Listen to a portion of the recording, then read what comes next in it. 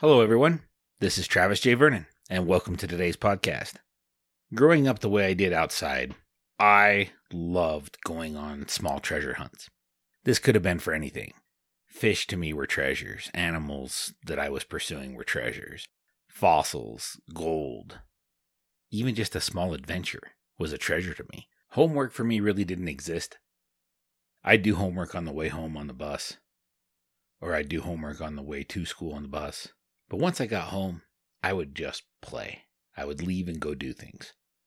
One of the fun hobbies that I've always had my entire life is rock counting. I like looking for fossils. I like looking for rocks. And I'm blessed being a fishing guide that I'm able to spend so much time on the river.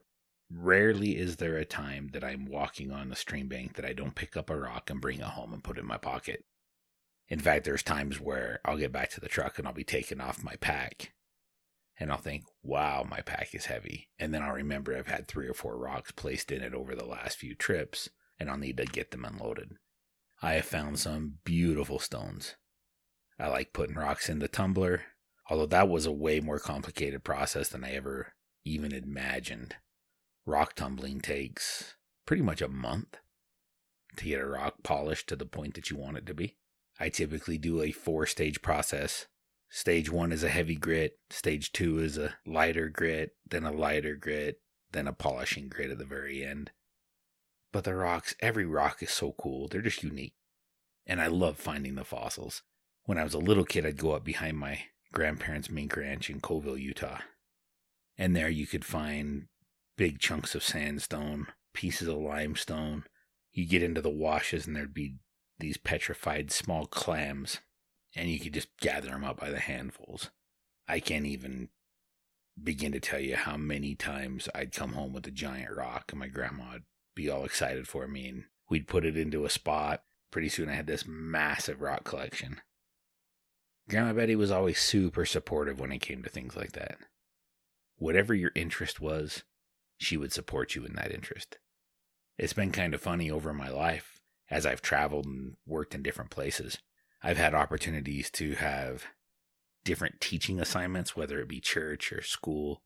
And I remember this one teaching assignment I had, and it was at church. And I had this group of young men, and I was talking about fishing for crawdads or crayfish. And the story basically goes, so there I am with a friend and both of our wives, and we're at this reservoir in Utah called East Canyon Reservoir. We're trying to gather crayfish, and we're noticing that the crayfish are deeper and deeper in the water as time goes on. So it evolves to this point where we're picking up about a 5 to 10 pound rock. We wade out as deep as we could, so we were just on our tiptoes. And then we would push off into the deeper water and let the rock pull us to the bottom. So we'd be in 10 to 15 feet of water. And there'd be more crayfish. We'd be gathering those crayfish and throwing them into, I like to use like a big onion sack. And we would just pile crayfish in there. And then we'd bring them up when the sack started to get a little full and dump them into a cooler.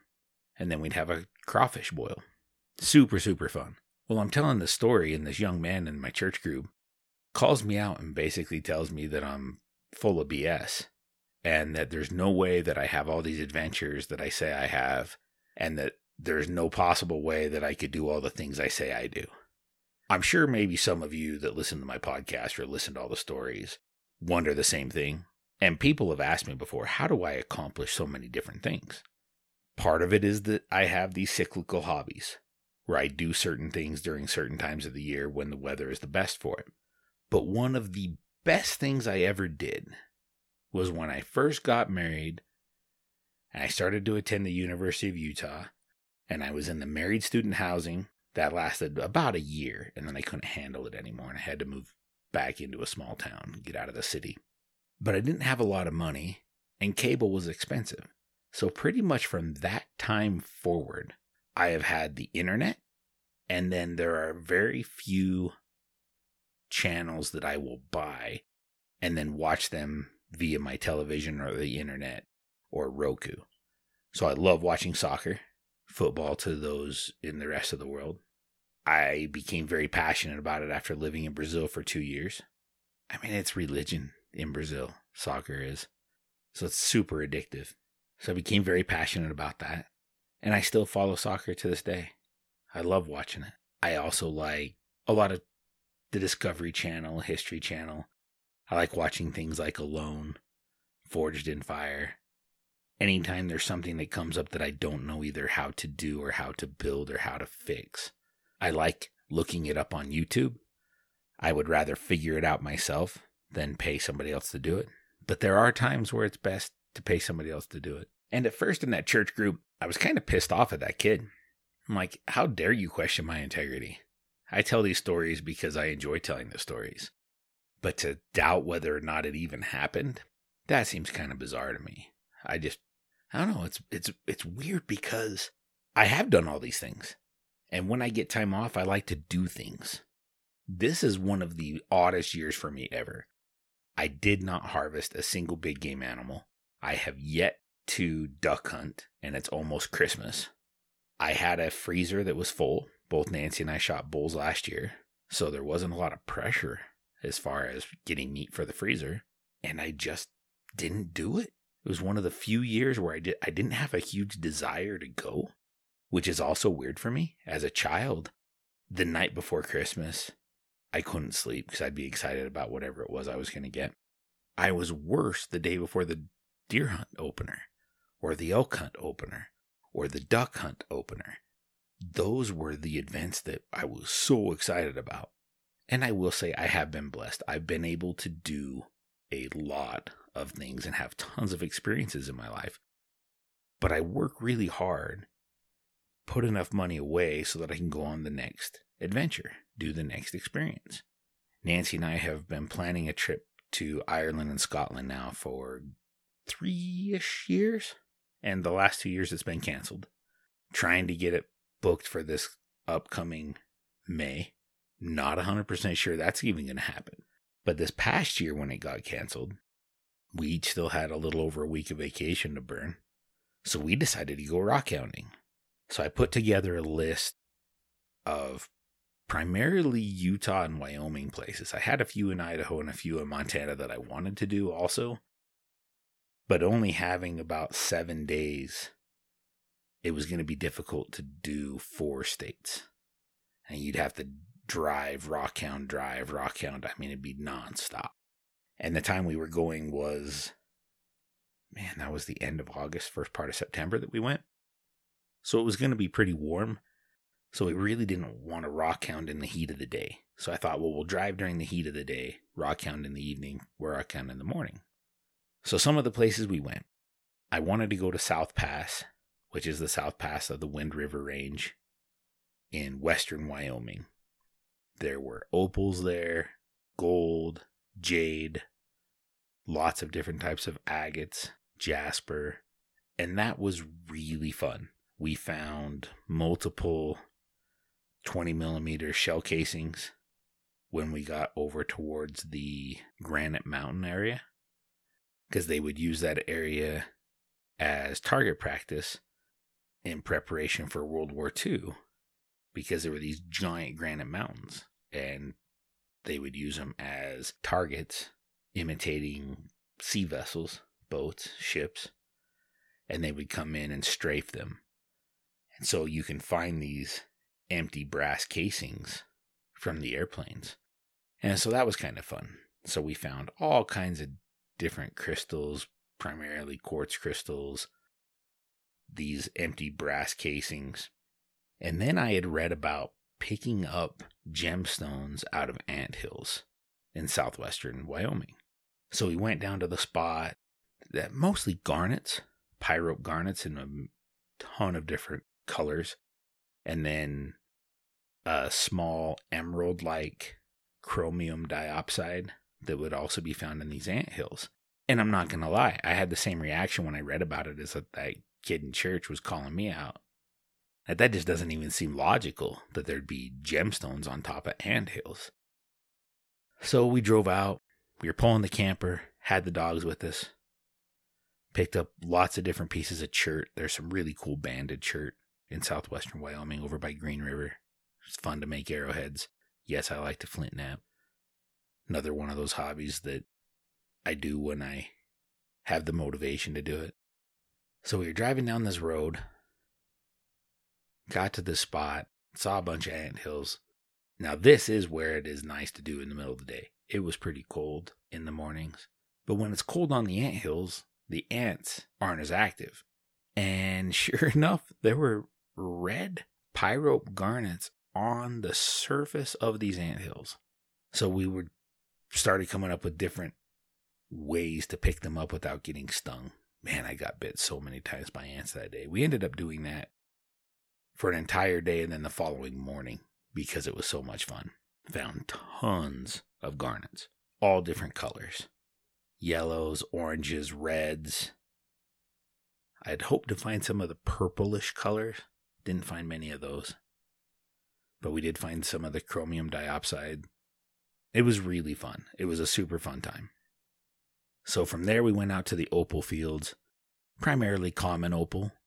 There wasn't a lot. I'm sure there is rare opal in these areas, but there's so much opal.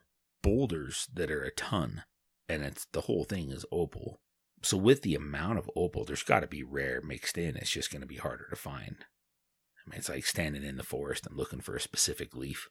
Is there one there? Probably. But there's so many other leaves you need to go through to find it. It's going to be difficult. So following that, we had a pile of agates and jaspers. Headed back to the house. Threw all that stuff into the tumbler. Got those going. Grabbed the stuff for the camper for those first couple nights that we'd forgotten that you don't really remember until you're actually in the situation where you need it. So we grabbed that, topped off the water in the camper, headed down to southern Utah. I was kind of hoping to go all the way down towards Arizona. But again, we just ran out of time. We ended up going down to Topaz Mountain, which is one of my favorite things to do. I love looking for red beryl and sherry-colored topaz in the Thomas Range. We also went to the quarry that has Vernon Wonderstone. No relation that I'm aware of.